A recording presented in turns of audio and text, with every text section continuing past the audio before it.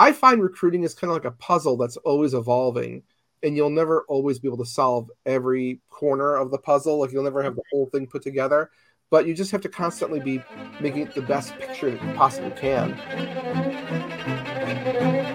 Hey there, I'm Janie Budnick, the pet sitter guru and founder of Pet Biz Hive and Pet Biz MBA. The Pet Biz Hive podcast is a space for pet business owners to still get all those things done while getting some tips and business education in their ears. So pop in an earbud and get ready for the buzz.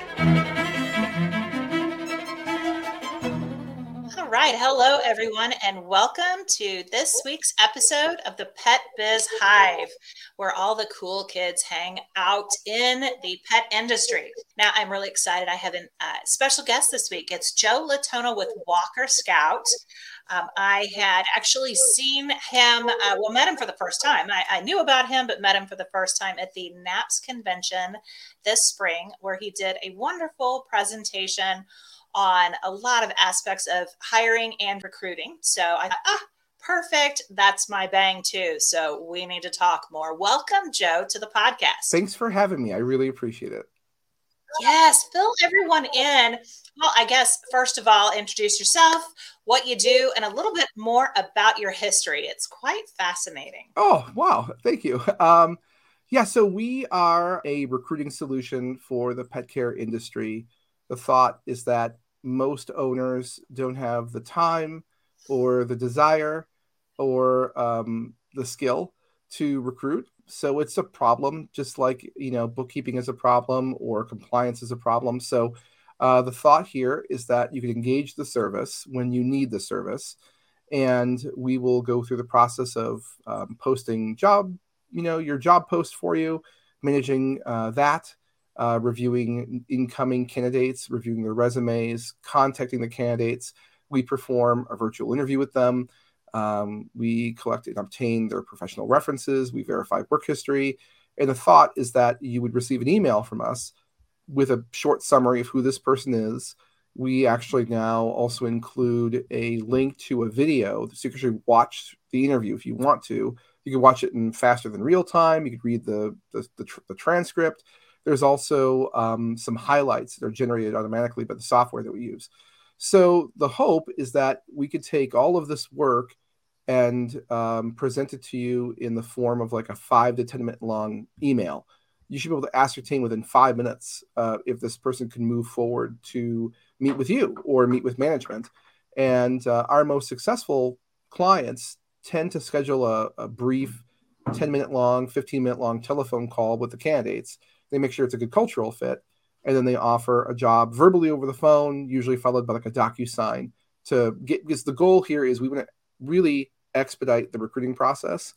We want to get these people off of the job market, stop them from applying at other businesses, and quickly convert them from someone who's just viewing a job post to kind of set up to start training, in the near future. So that's the service. We try to make it a turnkey solution for people. And after a little bit more than 4 years, I could say that we've been relatively successful with it. So we're very fortunate. Holy wow. Okay. You just put so much into one little thing there. Let me backtrack a little bit. So, you kind of started talking about it being there for people that don't have the time, desire, or the skill. And that totally resonated with me because, of course, as pet business owners, time is finite and we never have enough of it. The time and the skill really seem to be the two big ones that jumped out. We all, when you need to hire, boy, there's a lot of desire, but it's the time, it's the process, it's getting the ad out, it's the interview, it's the screening, it's just everything that's involved in that. And then the skill. I had zero skill when I started this.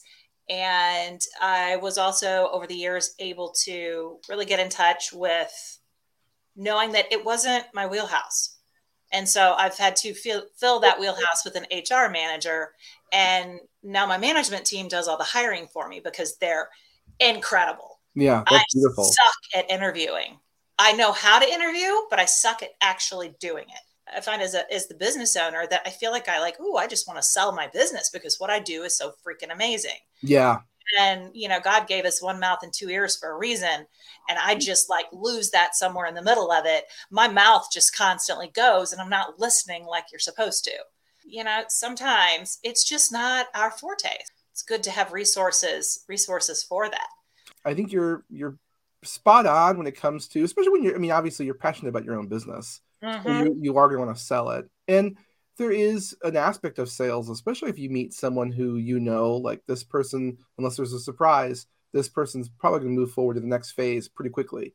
And then you do need to put on your sales hat because that we actually typically ask in the virtual interview, are you applying to other jobs or any of the other jobs animal related? We're doing that because we want to figure out if they're how motivated are they as job seekers? Are they applying to a bunch of other jobs every day?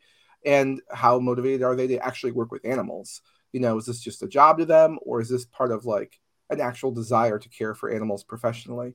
But it's, I think you're also right about time, and you have to value your time as an owner. I wonder, no one really does this, but if you were to try to figure out how much money you make per hour as the owner of your business, we want to make sure that there's always a strong return on investment for our clients where they could always rationalize it and say, well, it's just like a plumber. Like you can replace your own toilet, but you probably shouldn't do it. And for most people, yes.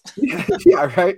I replaced the toilet once. And I promised myself I'd never do it again. So, it's that concept of we want to make sure that the amount of time that we put into this, that value, you will see that as an owner, or even if you have a management team. Not everyone is fortunate to have a management team that could also recruit.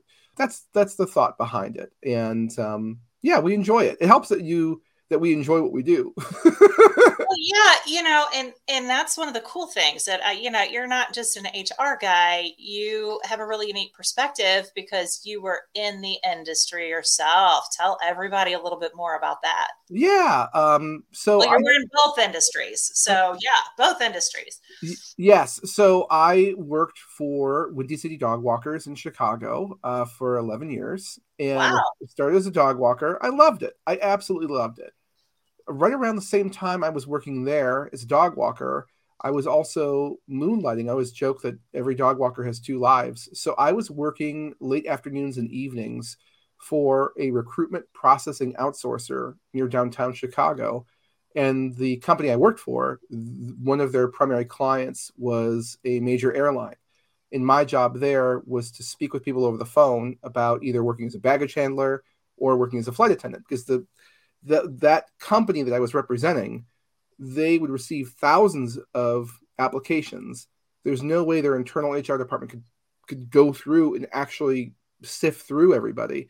So they would use the company that I actually worked for as like the first one or two filters to their pipeline. And so I kind of took what I learned from that experience and from college, and I slowly started making some small suggestions to where I worked at Windy City Dog Walkers. Keep in mind, the owner of that business had fantastic ideas as well about recruiting. And we were able to, over the course of my 11 years there, and that I was recruiting the entire time, but we went from 5 people to about 45 people in the 11 years I was there. I probably spent about the last, if I had to make a guess, maybe like 7 or 8 years involved with recruiting for that team. And my last 3 years, I think I was there, that was essentially my sole purpose. Because when you get to a team of about 45 people, you still have the desire to grow, but you also, now you're battling the turnover. You basically have to engage someone to be a full-time recruiter at that point to meet your desire to grow your business, but just to maintain your business, even to maintain your client list. Once you get to 30 or 40 people, like that's a full-time job unto itself almost. Yeah, that is kind of the turning point there. Yeah, and at that point, it's the economy of numbers. It's like, okay, a step forward, then you've got 2 steps back, then you take 3 forward and 1 back, and it's the ins and outs of it.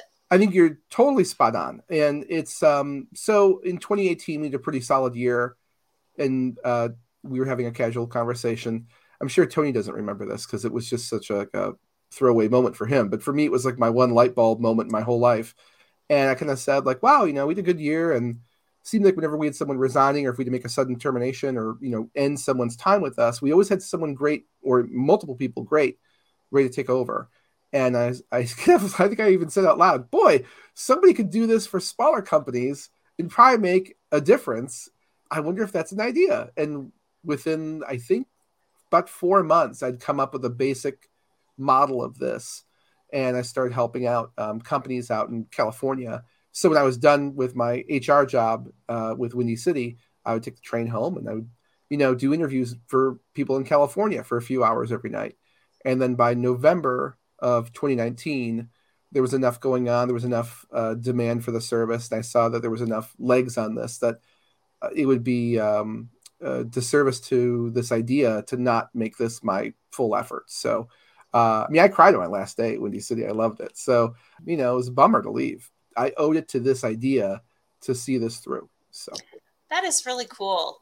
I mean, for one, that it's so much in your like passion wheelhouse of working with pets. Still, it's combining like the greatness of both sides of what you did, along with being present enough to the market to realize that there was a need there and taking that leap. It's a huge leap. I always encourage the listeners to look for those market opportunities. One of my favorite movies is Robots. Of course, you've got a little one. I don't know if Eloise has watched Robots yet.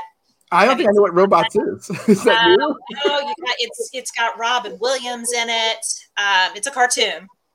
And it's super cute. But one of the things in there, my general manager and I absolutely love this part. There's the character called Big Weld, and he's the one that has all the ideas and kind of holds the entire town together.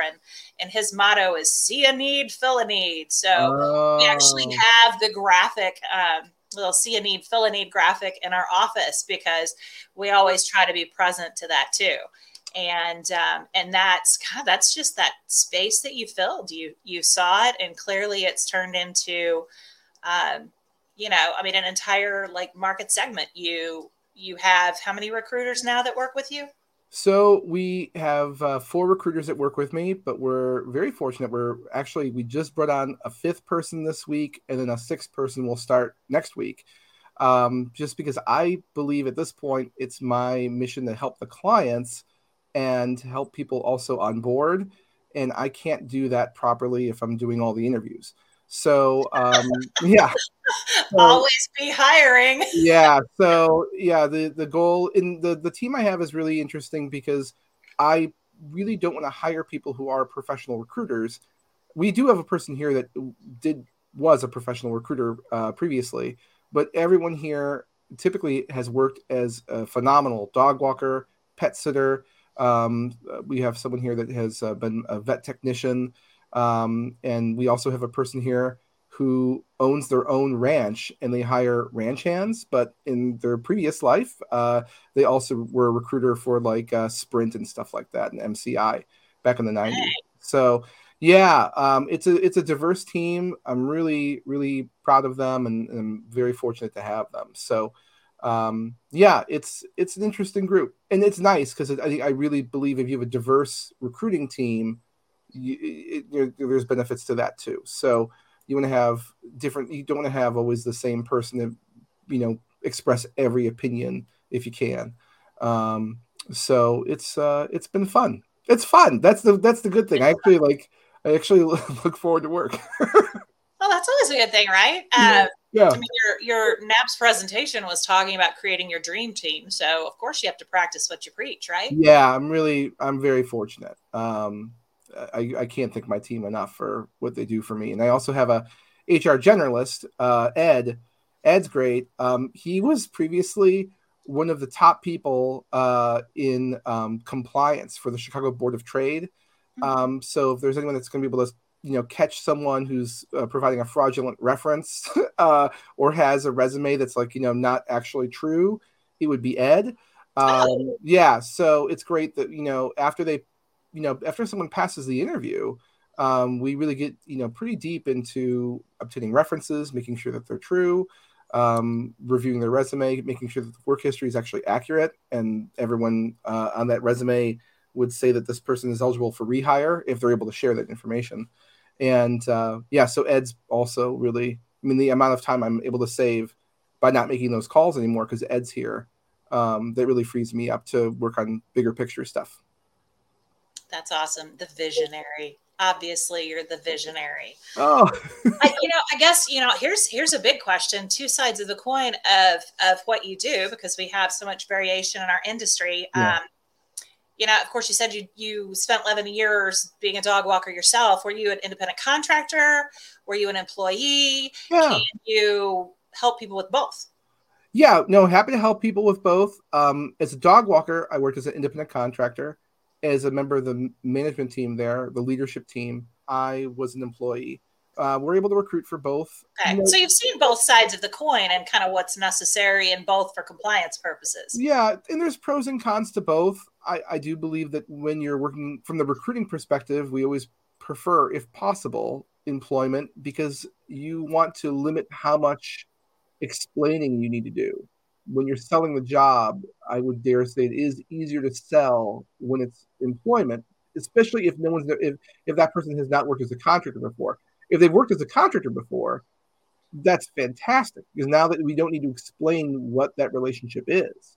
So it's not that the one is better or worse, but if you are recruiting contractors, you just need to know how to explain it. So if someone doesn't even know what that is, it's not kind of like a foreign, scary concept, you know? And you can help people like through that process, because I know there Yeah. are so many solos that I preach employees. Yeah. I've seen very few business models where they can use contractors legally. I mean, because you have both sides of the coin, you can kind of help them with the Yeah. compliance aspect. I mean, are you like, if you have someone that has ICs, are you helping gather documentation of like, okay, here's their business insurance, here's, So we don't do that. Yeah, we don't. okay. So you leave it to them. Okay. Yeah. So when it comes to the actual job offer, it's still the client's responsibility to make sure that they're keeping everything compliant. Compliant. We can make sure that the wording of questions and the wording of the job post is in compliance. Because we want to make sure that at no point with a contractor position that we are alluding to or denoting employment. Yes. And I'm not going to lie. I mean, I've seen some of my clients use the phrase employment or provide uniforms or use the phrase training or provide a training manual. Hey, uniforms, training, those are all great things, but you can't do those with contractors. So I've actually kind of warned a couple of my clients in the past, like, hey, we need to change the wording of this, or we need to change, you can't quiz people or test people. I mean, when you hire a contractor, you're hiring them under the belief that they have that professional experience and skill that in theory you could ask them to do work for you, but you're really subbing out that work. You can't, the same way a contractor, would sub out a carpenter. They're not going to teach the carpenter how to do the work. Or a plumber to replace your toilet. Right? Yeah. You're going to go in there over that plumber's shoulder and say, I don't really think that you have the wax seal in the right place. I prefer it a quarter an inch to the left. Oh, boy. So, yeah. I mean, they're both great, but you have to be very careful when you're hiring contractors. Got it. Yeah. Got it. Well, one of the things that regardless of whether you have contractors or employees, I'm a big reader. I don't know if you've listened enough to my podcast to know that, I read like a fiend. Between that and Audible, I listen to tons of Audible also. I'll usually have like 5 books going at once. But one of my total favorite references is Jim Collins in his book, Good to Great. I don't know if you're a reader. Have you ever read that one before? We were before the podcast, we were talking about turning off your brain. And I need to learn, I need to read more. It's not, I'm all ears, but yeah. I'll hook you up, man. I've got a list of like my favorite 50 books and Good to Great is on there. Okay. Okay. Reason I bring that up. It's pretty incredible because he's like looking at some of the big companies and transitions and the big companies who failed, who succeeded, and a lot of the reasons why. And he really references the concept of your business being a bus. And there's like 2 real perspectives to look at, making sure you have the right people on the bus and making sure that they are in the right seats of the bus. Oh, I love that. And isn't that great? So, I always talk about your business bus and, it's not like, you can have the right people on the bus, but as you evolve in your business, you can realize, hey, you really need to be over in this seat. And so the one you're in, and it's not like you're not skilled or anything like that. It's just we need to figure out how your passion and your purpose and your skill set fits on our bus. Yeah. So I've had to make a lot of transitions, and my team knows I use that reference all the time. My membership knows I use that reference all the time. But I mean, what do you coach people on that kind of concept of making sure that they have the right people and making sure that they're kind of designing positions, especially with a growing team? So some of my clients are pretty well established. I mean, I've got a couple of clients that I'm not a young guy, but I've got a couple of clients that are like, okay, you look like it. You're younger than me. Well, they started. I mean, they started their businesses before I was even in high school. So I might ask, how things are organized. We need to know some of those questions. The way I look at it is the NFL draft. It's a thing where a lot of times teams will draft the person if they need a quarterback. They're just going to draft the best quarterback they can get a hold of, right? But I find or at least I used to find, I'm not sure if it's still this way, the best teams, they will draft the best person available. So even if they've got a great running back, if the best person in the draft available right now is a running back, they will draft a running back.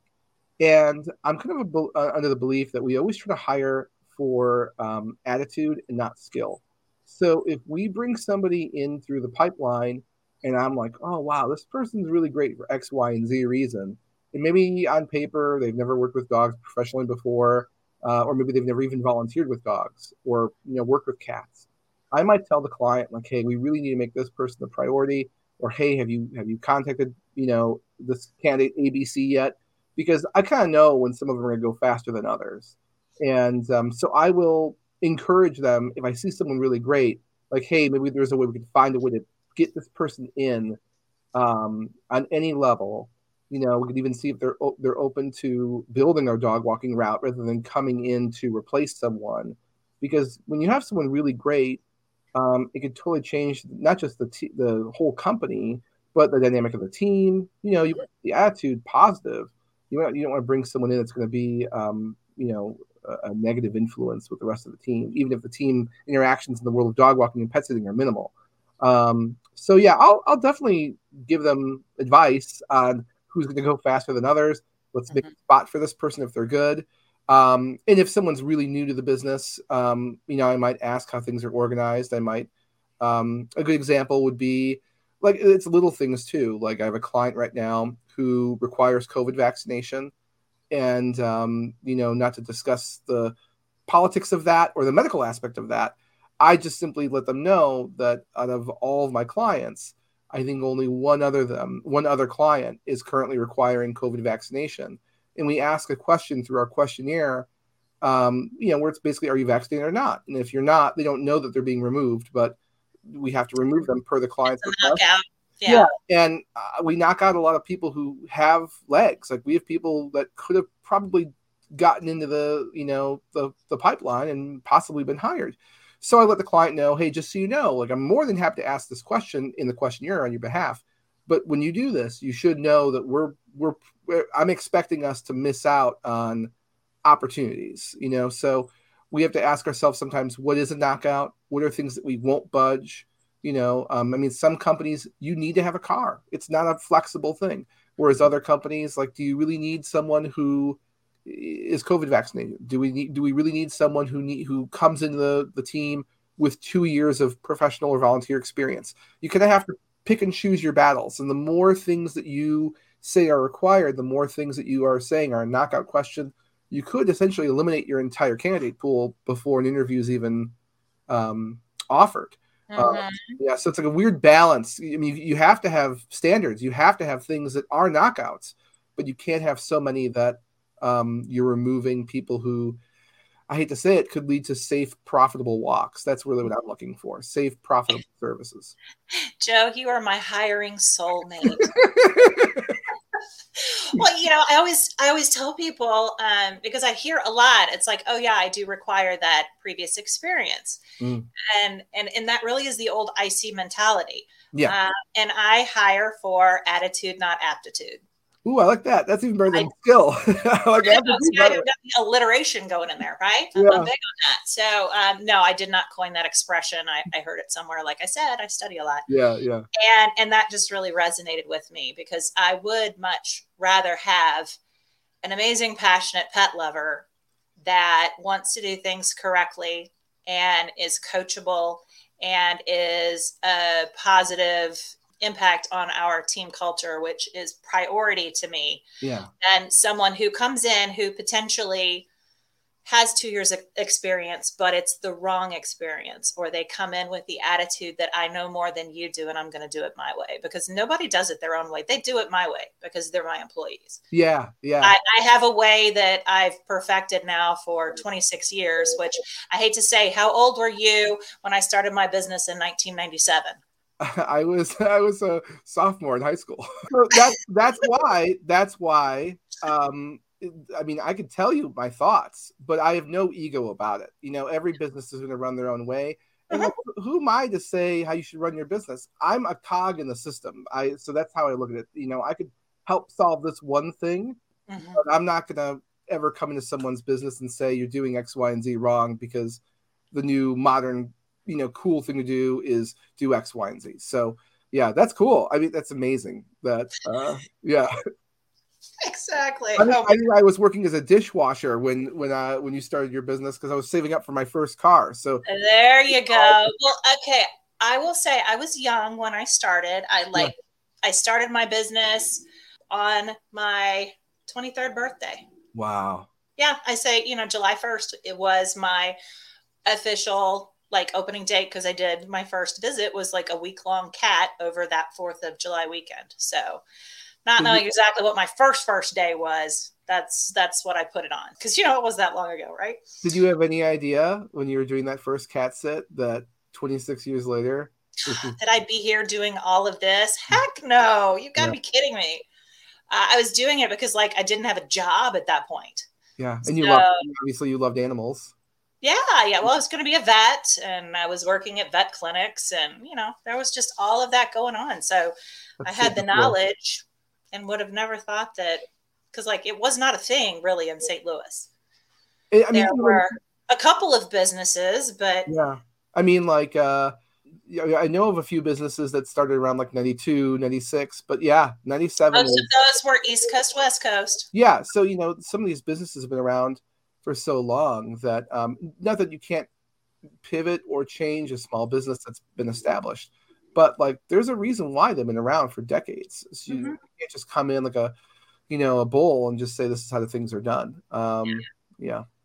Definitely. Yeah. We got some history, we had something else that happened this past week in the team because I meet with my team on Thursdays, all my managers, and something had happened and we're like, all right, we need to change that in our SOP. And, we go back and forth. It's like, damn, I thought after 26 years I would know everything, but nope, something always new comes up. But that's what's so cool about this. It's ever changing, keeping up with the market, keeping up with technology, keeping up with, gosh, I mean, the huge transitions and just the way we take care of pets and what's possible. Yeah, it's always ever evolving, Yeah, I love it.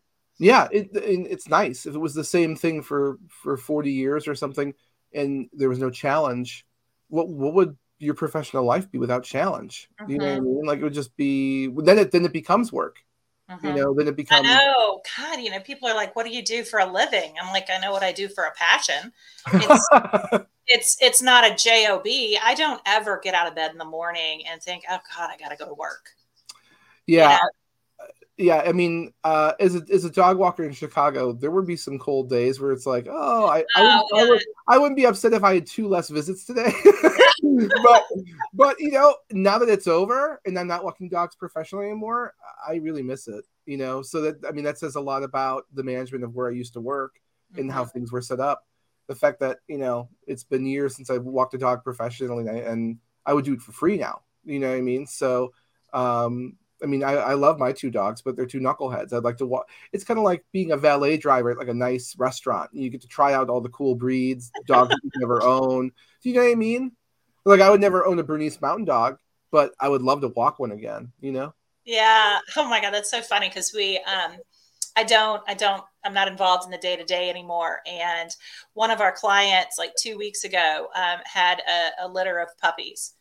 And, most of my managers don't do any of the visits anymore, or if they do, it's just on occasion. Oh, We were yeah. all fighting in the office. Ooh, I'll take the next visit. So Yeah. I'll do it. I went out and I'm like, I'm going to get myself some chunky puppy love. So, I hijacked that visit from the normal person who would take care of them. So yeah, now we've got these cute little babies that are squeaking and chewing on each other and stumbling around. Oh my God. Yes, That's puppies. cool. Puppies are great till they hit 3 to 4 weeks, and then they're a complete mess. Wow. So much fun. Do you have that history that you mentioned of doing the recruiting as Wendy said he was growing? Yeah. Up to, you said it was about 45? It was about 45 when I left. And I'm fortunate that says a lot about someone as a manager that like I cherish my little interactions with Tony post leaving, and I'm not sure if I'm at liberty to say how many people they have there now, but they have more people. So even after the pandemic, they're continuing to grow. So yeah, and Chicago was a market that, God, I don't even know if it's totally bounced back yet. It was one of the slower markets to bounce back, especially on the dog walking, which I know so many businesses that listen have had that struggle also. Yeah, I mean, this is just me from the outside looking in, but I really love. So like, I was, I was involved with the industry obviously when the pandemic happened, and for a variety of reasons, many businesses were struggling. A lot of companies were seeing cancellations. I think not because the clients were worried about their finances, but I think people were worried about the medical aspect of what was going on. Someone going to bring COVID into the home. Totally unsure. Yeah, there was just so much unknown. Exactly, so much unknown. But I felt like the problem is that now that we're, I think, out of the the emergency aspect of the pandemic. I can't remember the actual term that the government used when they ended some of the rules and laws and stuff like that. But the problem is that a lot of people are still working from home. And my fear is that sometimes clients, the owners of these animals, they have devalued, in a way, private dog walking, which I think is ridiculous because private dog walking offers so much enrichment and engagement. Taking your dog out to your backyard or taking your dog for a 5-minute walk between Zooms when you're working from home, that's not what your dog really needs. A lot of companies have transitioned into doing things like adventure walks, but at the least I, try to encourage people to just change their messaging. Go back and work on your website, work on your materials, start, using the enrichment, adventure, enrichment. Really touch on them that like they're not able, that there is something you can provide that they can't. Definitely. Private walks can be totally high value if you convey the message that it's not about just getting your dog out to go to the bathroom. It's about enrichment, the social interactions. Because like I said, not every dog is meant to do a group walk.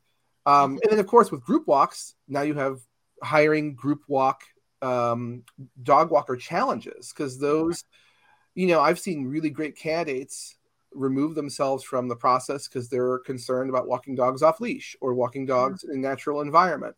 I've seen people struggle with the concept of, okay, I can manage one dog, but now you're asking me to manage 3 dogs in a maybe an urban environment. So you definitely have new recruiting challenges when you start to perform group walks, even if they're like a smaller group on leash. So there's definitely a balance there of, because you're going to have a smaller candidate pool that's comfortable doing that type of work for sure. But yeah, I think above all else, you're totally right. It's all about enrichment and doing something special for that dog, if it's in a group or if it's in a private setting. Yeah. As businesses are having some of these challenges right now, like you said, you can always reduce the labor pool yourself because of your knockout questions and the way you do your services. But there already is such a squeeze, some areas more than others. We here in St. Louis, we are not having hiring issues. We're finding incredible candidates and they are plentiful, which is wonderful. But I've been talking to people in other areas and I don't understand the dynamics in different areas and how it could be such a dearth of of having any decent candidates. Like people are fighting over them now. Yeah. But whenever I really talk to people, because I'm a big planner, so if when I do my strategy weeks and then my membership, I'm always talking about planning ahead, looking forward, having that 1-year plan, breaking it down. And I know one of the things that you had mentioned in your presentation at NAPS was talking about really strategizing your employee structure and setting your staffing goals. I Yeah. always tell people, because so many people right now are running at a deficit, Mm-hmm. and you really have to stop and think, okay, how much of a deficit am I at for my current needs, pet care needs? So many people are having to completely turn away business. That's just like mind-boggling to me that they're turning away so much business, and they can't really make growth plans because you've got a deficit. You're turning away business. You can't totally cover what you have right now, or you're so skinny that if anything happens and somebody calls in, I'm out in the field again. Yeah. And so they can't really even plan for growth, because if you're planning for 30% growth and you're already running at a deficit of staff, you've got to make up for your deficit, and you have to have 30% more staff on top of that. So have you seen a lot of that? I mean, you're talking to people all over the country. Yeah. So what are the dynamics? Do you think they're going to free up in other areas? It's funny. For one, I heard your podcast about, I believe the title of the episode was America's Labor Crisis. America's Labor Crisis. Did you listen to that one? Unbelievable. It was great. It was great. The statistics that you provided were I'm not surprised. I'm not surprised. So, well, did you go back and actually listen to the actual live cast? I've listened to some of it. I haven't listened to all of it. Yeah. Yeah. Because I was listening to it, and seriously, I thought it was a laser beam on us. That's why I was like, I have to talk about this, because here's how this is affecting our industry. And they're not even thinking about the gig economy as they're up there on the stage. And I'm whoa. It's tricky too, because I've read all these articles about that young millennials and the generation younger than them, they are very much motivated by the mission of companies. But then, of course, then you read articles from LinkedIn, and LinkedIn will tell you that when you're writing a job post, the number one thing that you should be focusing on is kind of the compensation, the core responsibilities. Company mission is something that, based on the information they have, based on surveys, company mission and goals, that's sadly, one of the last things that people will scan through, because job posts now, ideally your job posts are 300 to 400 words, never really exceeding 500, because once you get past that point, it's a pretty long read, and you only have about 4 minutes to convert someone from viewer to applicant. Wow. Yeah. It's brutal, and then you can only really count on about 4% of your people viewing your job post to actually apply. So for every 100 people that looks at your job post in a regular scenario, 4 of those people will actually apply. And the thought is that the easier you make the application, so the easier it is to skim through, because people don't always really read the job post. They're skimming it. More bullet points, the more defined the different sections are. Really clean. Yeah, very clean. When you write a job post it's a paragraph, that's a hard job post for people to skim, and they might sadly get discouraged, which is crazy, because if you're really motivated to work with animals, you're going to read a 20-minute job post. Yeah, so it's tough. As far as, the different markets and kind of when things might open up, I joke, like I said, Ed was worked at the Board of Trade for 30 years. He's very attuned to the market and all of these things. And I always joke and say, hey, if there really was a recession, we'll be the first to know, because we're the ones that are constantly looking at all the applications and candidates every day.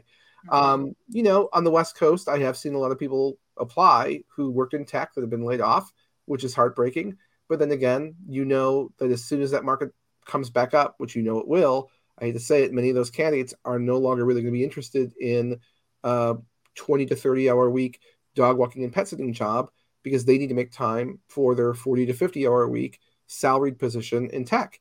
And yeah, it's tough. Every market has its own challenges. Some markets over the last 2 years have had really high gas prices. I remember in Los Angeles, recruiting in Los Angeles, it's very difficult when you're recruiting in that neighborhood, or that market rather, because gas prices are so incredibly high that you have to really explore, like, what can I do for these people? Do I have to reimburse them?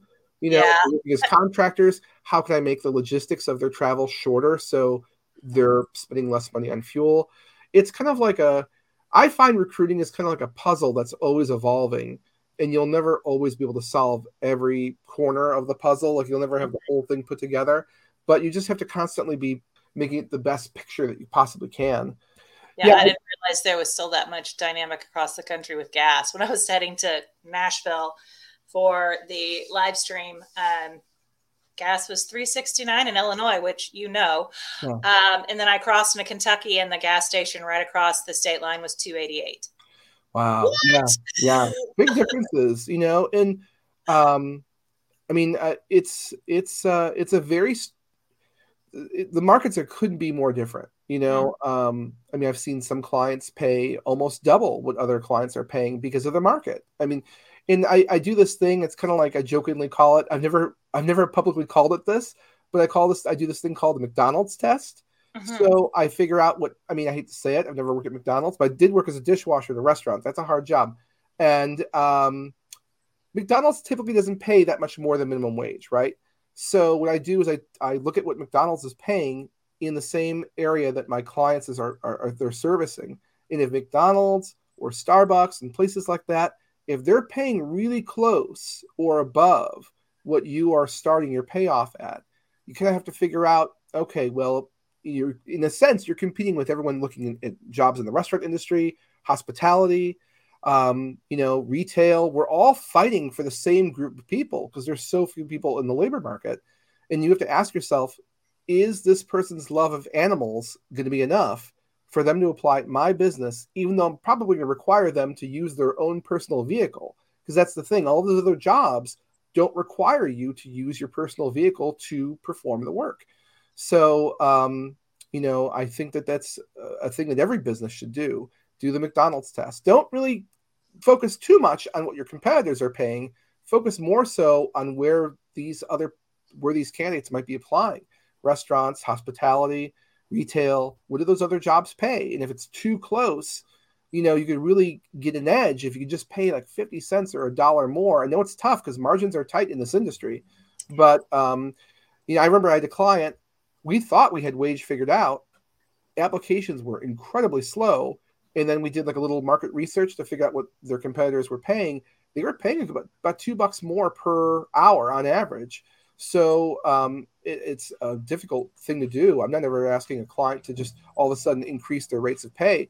But this owner was in a good enough position, a fortunate enough position, they were able to increase the rates of pay. We posted those new rates on the job post, and then it made a significant difference in terms of the quantity and the quality of the applicants.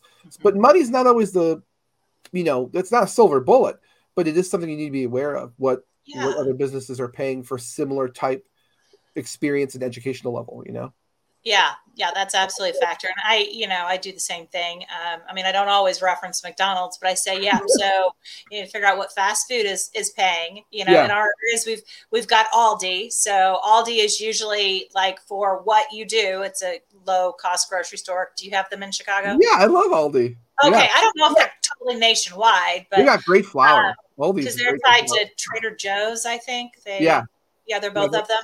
Yeah. And, they were like $14.50, $15 here or something like that. And our minimum wage is $12. But I usually tell people that and check and see what they're paying kennel assistants in your area and what they're paying veterinary receptionists. Yeah. Those are some of the biggest ones. Your vet receptionists are usually going to be a little bit on the higher end. And then, you have to build in your pricing with your profitability. Yeah. You can't just because you're supposed to stay all in with your labor expenses, 45 to 55% is supposed to be your cost of service. And I've found so many lately that, we're a generous bunch, of course, because what we do, it's a very personal thing. We love pets. We want to do the best for the pets, the best for the people, and want to have amazing employees. And you can be too generous. I find a lot of people that have teams and they're struggling and they don't know, like, how the hell can I not pay my own bill? Yeah. When I'm working my ass off all week. And when we sit down and do the numbers, they're working for their employees Yeah. because they're paying 65, 70, 75%. And of course, there's nothing left over at that point. But honestly, who's taking the risk? Who has the investment? You should be compensated for the risk that you take being an entrepreneur. Yeah. And it's kind of it's hard to consider that, but definitely, I mean, I feel like competition with the compensation level that you give is a balance, like you said, because there is so much inherent in someone who's willing to look at a job with pets. Yeah, There's true. a smidge of a trade-off. I mean, it's not you can't pay them super low just because you get to work with pets. Some parts of the industry, unfortunately, do pay that way, and people will take the pay cut to work with pets. But it is a balance because we're weird. Different industry. Two quick notes and observations. I love all your points. I think that you were like totally spot on with all of that stuff there. I have a client who encourages people to share their talents.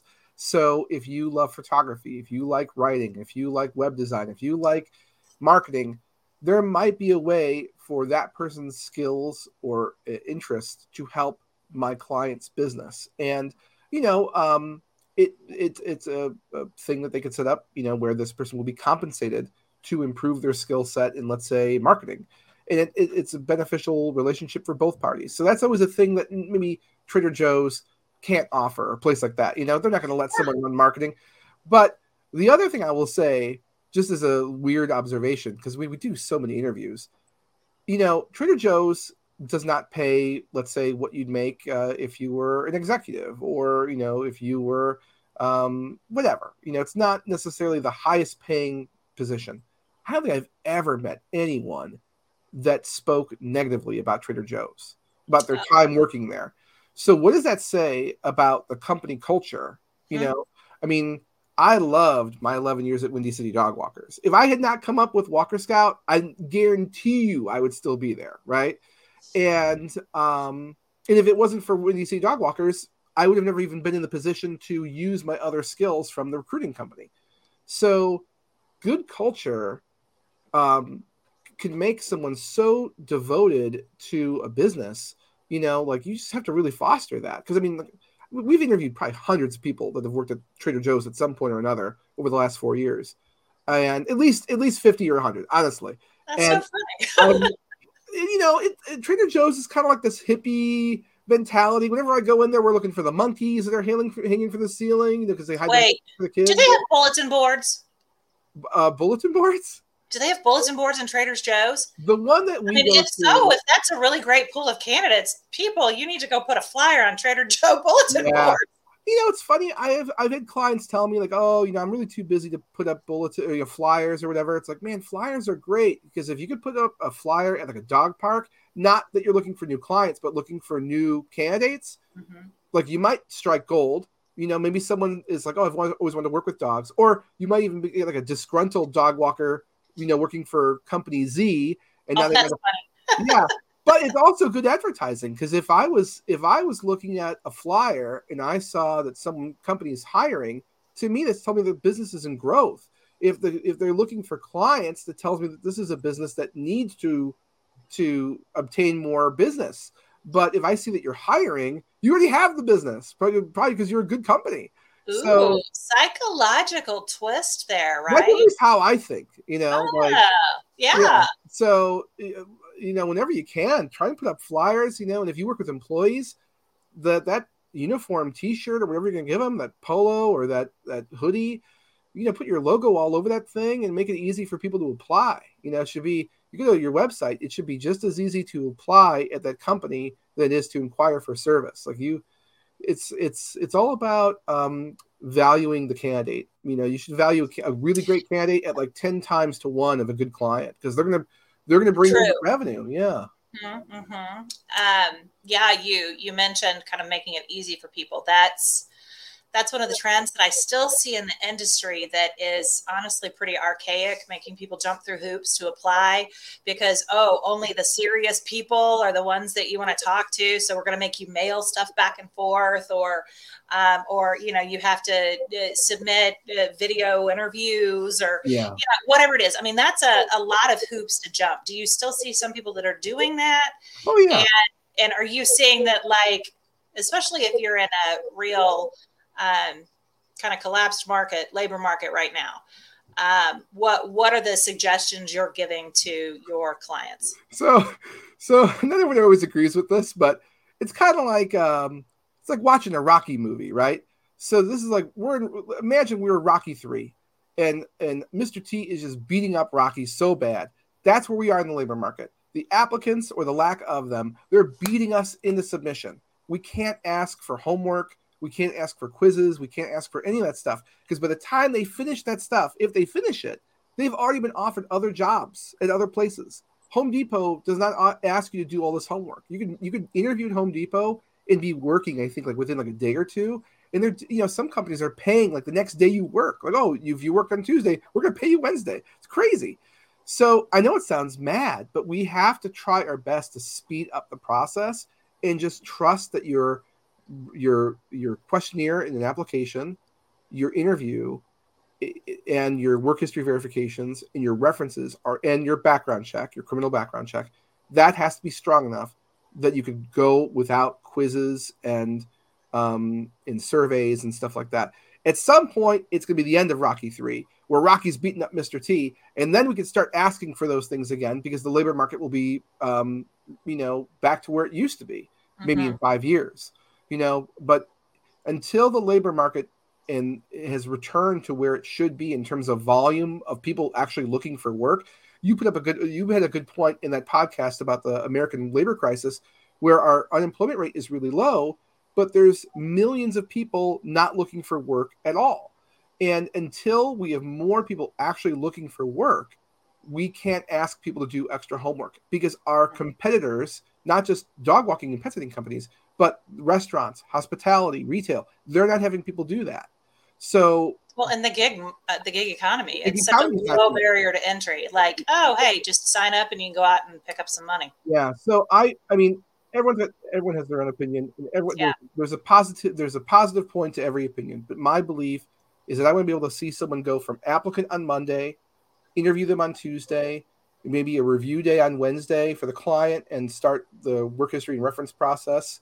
And then by Thursday, in theory, they should be able to receive a call from management or the business owner with a verbal job offer that leads to the DocuSign.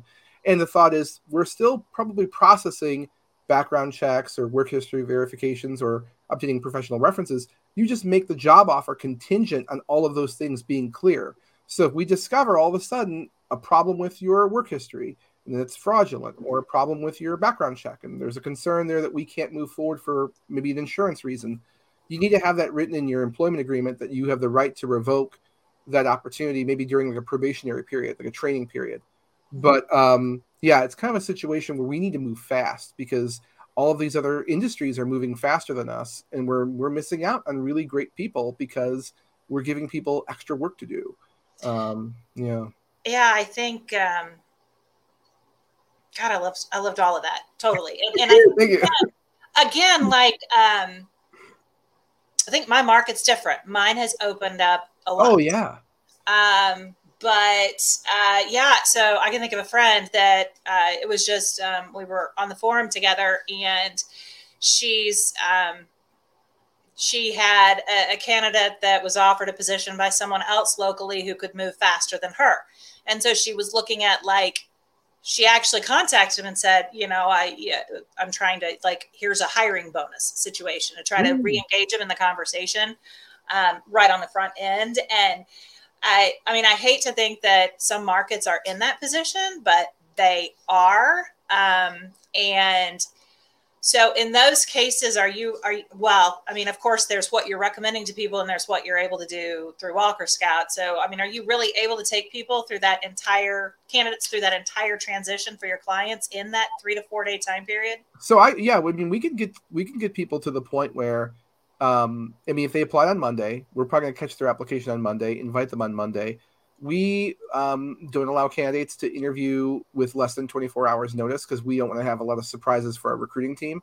You don't want to find out you think you have an afternoon clear and all of a sudden there's a person waiting in the Zoom.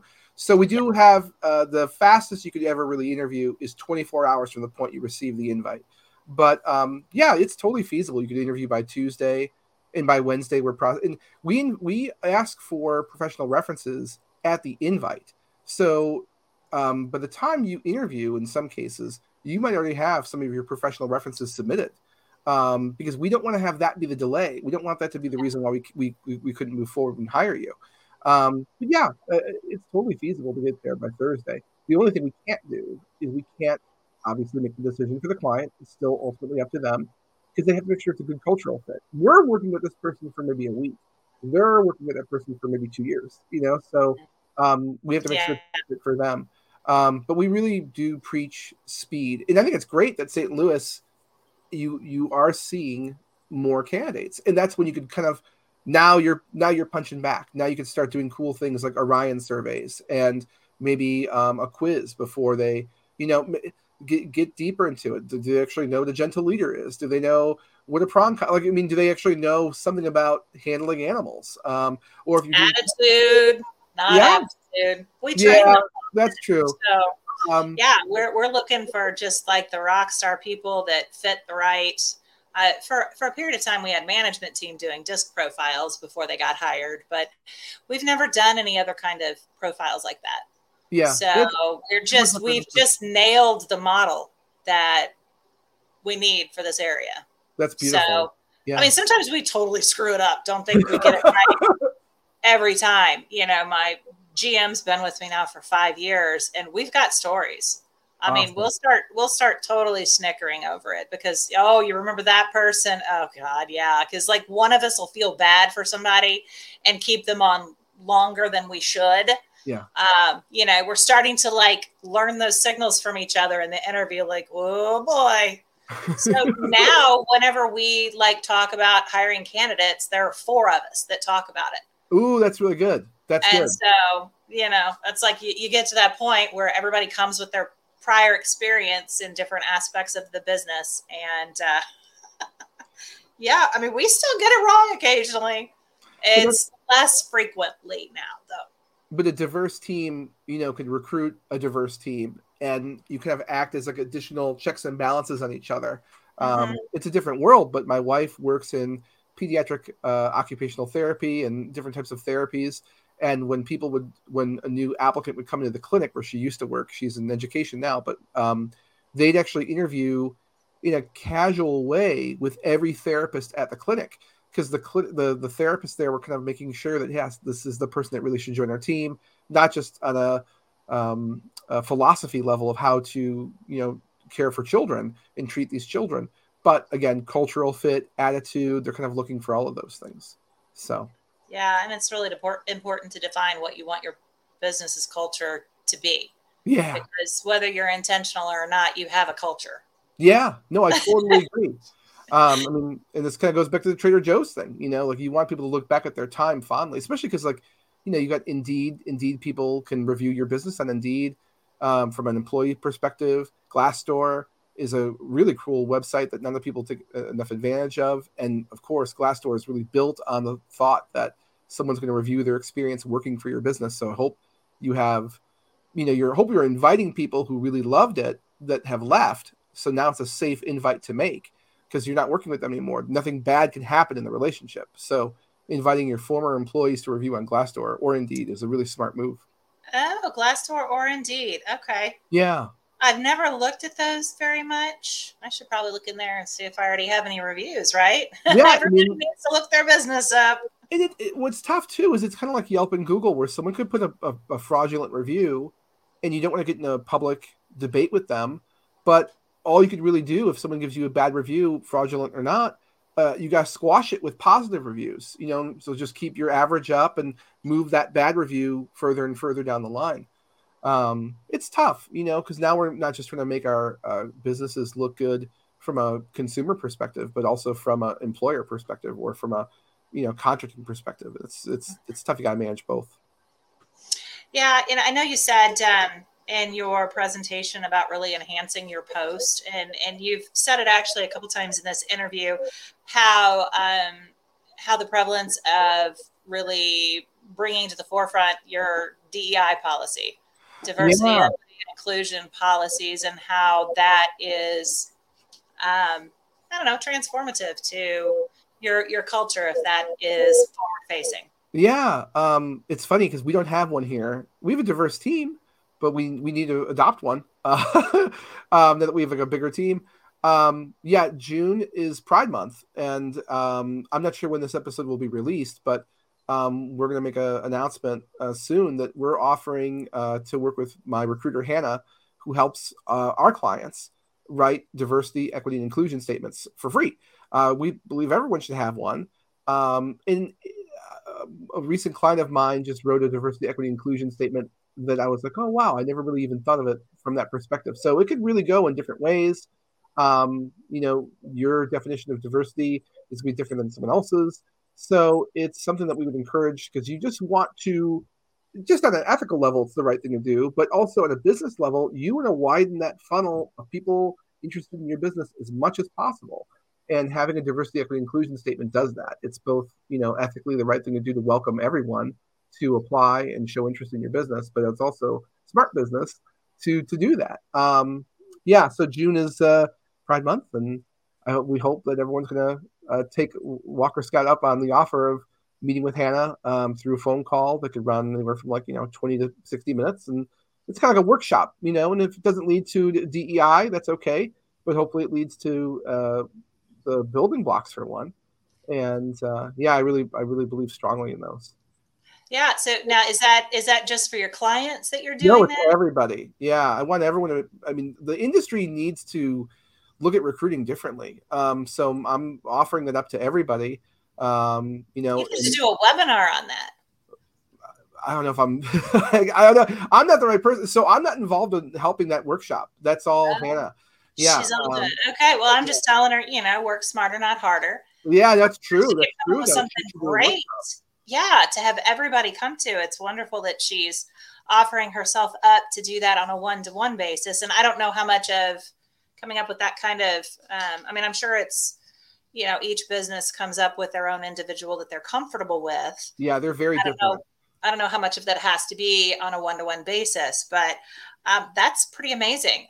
So yes, everyone, there is going to be a link down here of how you can possibly get the team over there to help you out if that's something you want to do.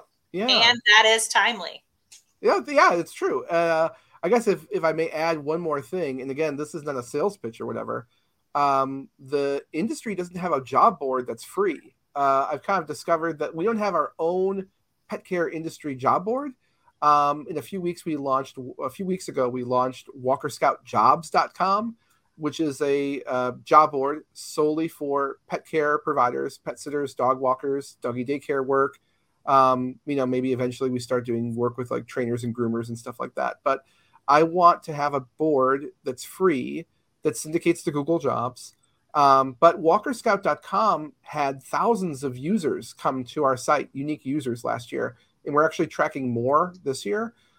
So it's like one click away. So if you're at the Walker Scout website, you click on job board, it takes you to Walker Scout Jobs. And the hope is that we're going to have, the industry's best opportunities. We are going to limit the amount of non-client companies on the board. And it's kind of like invite only, but anyone that is interested in exploring a totally free post, because we're not, we make our money from recruiting.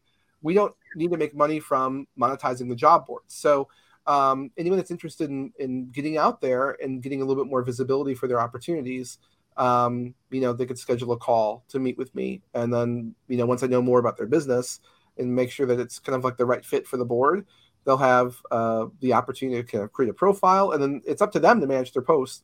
But they can request it if they want. One of the recruiters will review their post and kind of like do like a self-test, like a test to see how long it takes. Because like I said, we only really have 4 minutes to convert someone from viewer to applicant.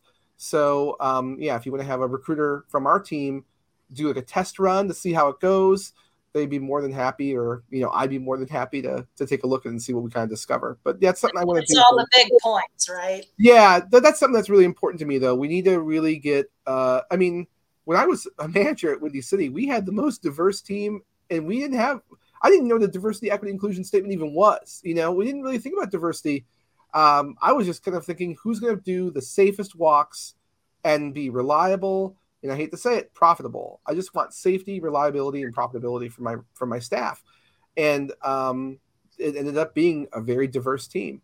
And we just want everyone to be able to celebrate that. And at the same time, we need to have a job board for us. We need a job board that doesn't cost us money, and we need to get on Google Jobs. Everybody needs to have a little bit more presence on Google Jobs, and they're not always doing it. I know a lot of people are frustrated with Indeed and the major job boards, so this could be a nice back end way of getting on Google Jobs without having to involve Indeed in the mix.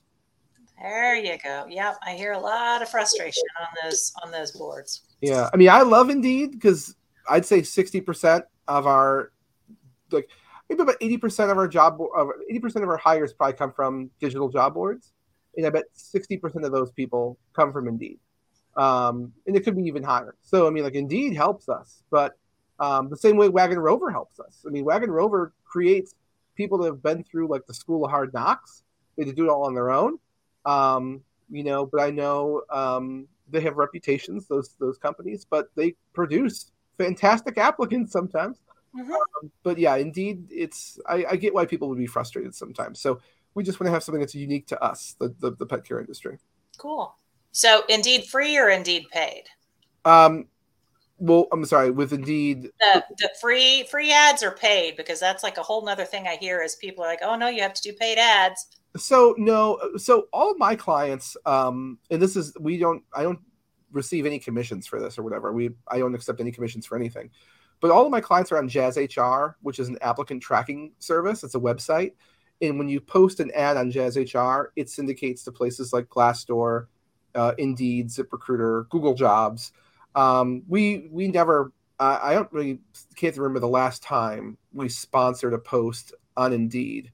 Okay. Yeah, there's other places I would recommend. Like if you are going to sponsor a post, like if you have let's say a dog walker have an illness or injury, and all of a sudden they're, not going to be on the schedule for weeks or months, and you were already tight on staff, there's smarter, better places to boost your ad essentially. I'm not sure if you want me to share it. I want to make it a sales pitch thing because it's but Job Target's pretty good. Job Target's the one that has been the best bang for the buck, because what they do is they buy all this digital ad space, so they technically own it. And when you sponsor a job through Job Target, they do a micro blast, so they'll put your ad up on all these job boards. They'll use kind of like an algorithm to figure out where you'll spend the least amount of money per click. Then they pull your ad from all the boards, and they take the remaining budget and put it towards the one board where, like, okay, this is where you're going to get the most, clicks per dollar. And it works. So rather than dumping all of your money into Indeed, which is kind of like, it's a notion that we're all fighting for visibility on Indeed. So Job Target's kind of nice because it's like, okay, yeah, Indeed might have more overall viewers, but guess what? ZipRecruiter is where we're going to be able to get the most bang for the buck, at least at this time. And they'll move it all automatically. It's pretty cool.